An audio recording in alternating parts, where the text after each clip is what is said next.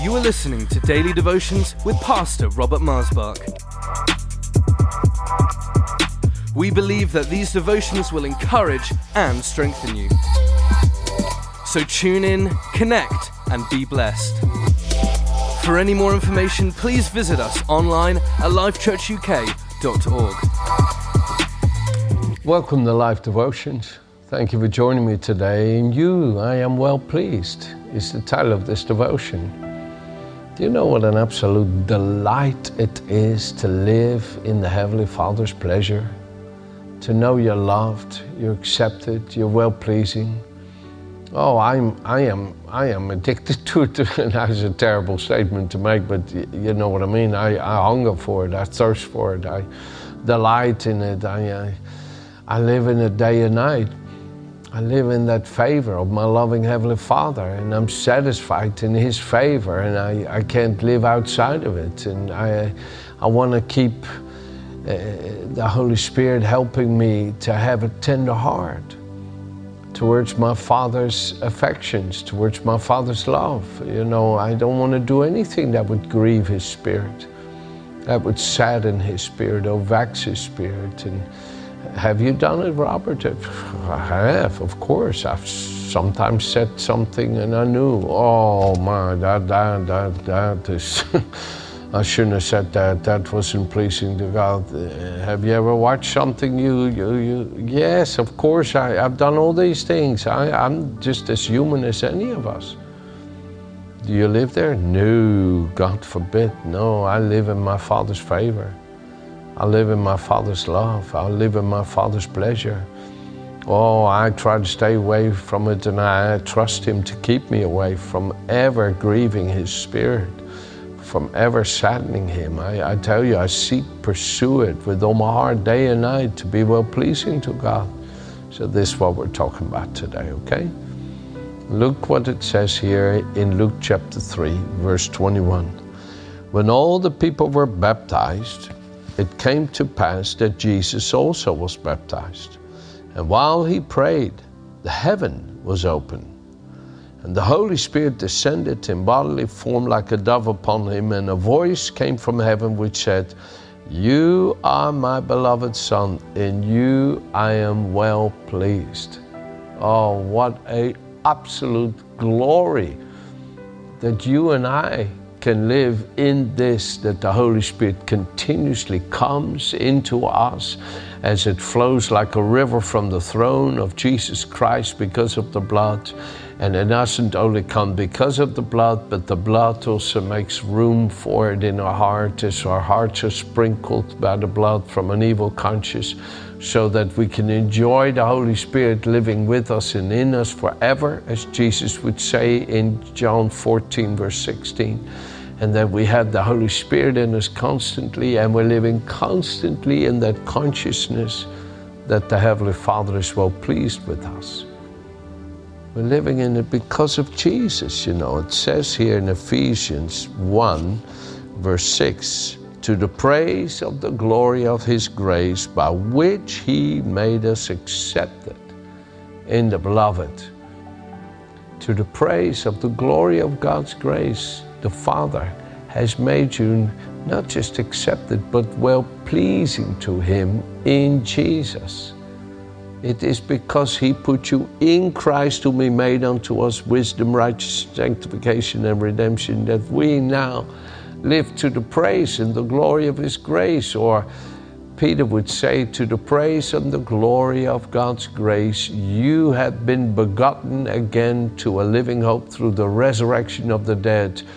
Oh, hallelujah, to a life incorruptible, undefiled, that never fades away, that is reserved in heaven, imparted into you by the Spirit.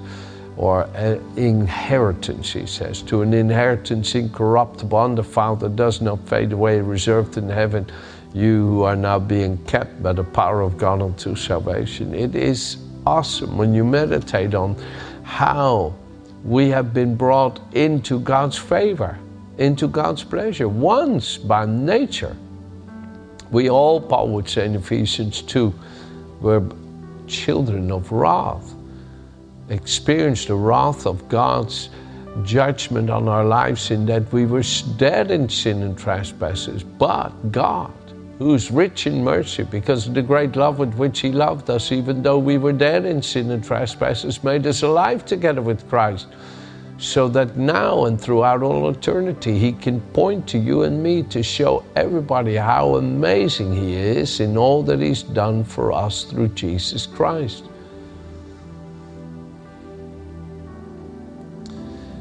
I think it is something we need to hear more of. I think we need to be so salted with this, not just in word, but in spirit, that our whole nature has been salted to the degree that corruption that makes you feel unaccepted, that makes you feel not pleasing to God, has been silenced and stopped from harassing and tormenting you. And I say this with a real experience. Oh, how I suffered with the devil's constant harassment, making me feel I was not pleasing to God, not good enough for God, same thing.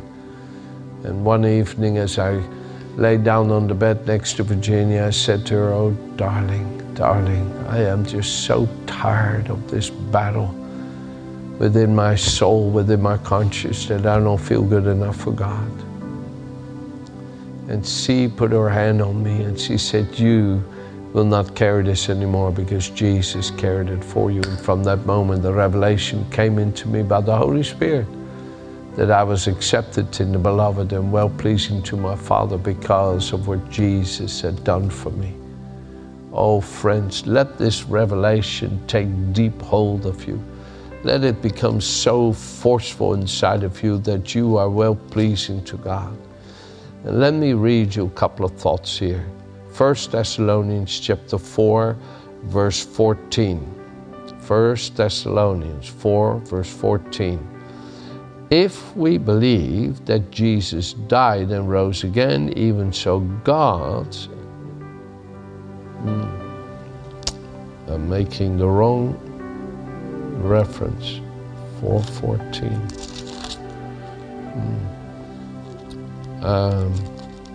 Let me just double check.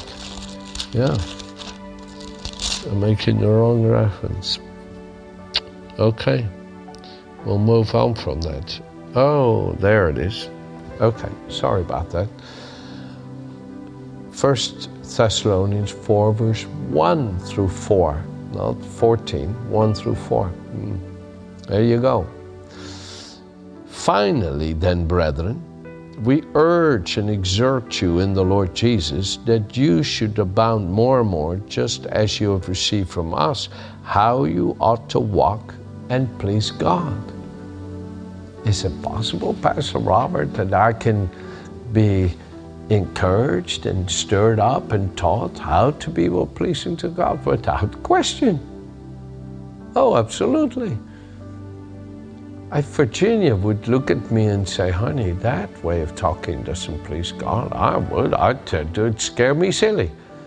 Why? I love God. I fear God. I want to please Him. No, I don't have to please Him. I want to, because His love is in my heart, compelling me to live to please Him. Totally. That's what Paul says in 2 Corinthians 5, verse 14. He says, the love of Christ compels us. And we judge thus that if one died, we all died. Therefore, we no longer live to please ourselves, but we live to please Him who loved us and died for us. Oh, I tell you, I have that deep-rooted in me. I want to please God with all my heart because of what He's done for me. I love Him because He loved me first. 1 John chapter 4, verse 19. So, for you know what commandment we gave you through the Lord Jesus, for this is the will of God, your sanctification, that you should abstain from sexual immorality, that each one of you should know how to possess your own vessel in sanctification and honor. How, Pastor, am I to possess this body set apart and to the praise and glory of God? By letting it continuously be filled with the Holy Spirit and the living Word of God. If the only reason, listen now, that you have this body is to give it for the pleasure of food or the pleasure of sex, No, while these things have their place within the God-given boundaries, David says in Psalm 17, verse 14, the wicked have their reward, their belly is full of food. In other words, those who don't fear God, all they live for is just to enjoy food. He said, but my reward is that I will see you face to face and know all is well between us. Oh, I love that song. Verse 17, Psalm 17, verse 15. But my reward, my satisfaction is to know all is well between us when I see you face to face. In other words, I want to live to please you, my Father. I don't want anything to hinder our relationship. That is more important to me than eating and sex. Sex is given to be enjoyed between a husband and a wife in holy matrimony. And any sex outside of holy matrimony, of the holy marriage institution between a man born a man and a woman born a woman who have been joined together in marriage is not lawful. And whenever you do things that are unlawful, your soul is gonna pay a price for it, because it will not have God's satisfaction on it. It will not have His pleasure on it. And God wants you to have an enjoyment with your spouse that has His pleasure on it, that has His enjoyment on it. That's why I think it's so important that you realize, if you may be struggling within your marriage in this way, the Heavenly Father will sort this for me.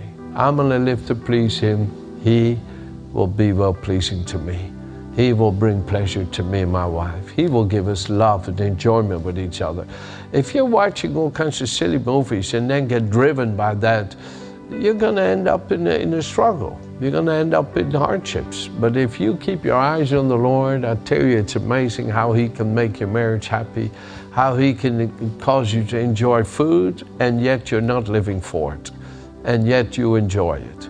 God wants you to enjoy food but not live for it. We eat to live, but we don't live to eat. And that can be hard sometimes when there's a lot of chocolate left over that must be eaten, of course, because it would not be right to just throw it away. I'm just being silly here and joking. But come, let's possess our body in the sanctification of being the temple of the Holy Spirit, and being filled with God's love and kindness for one another.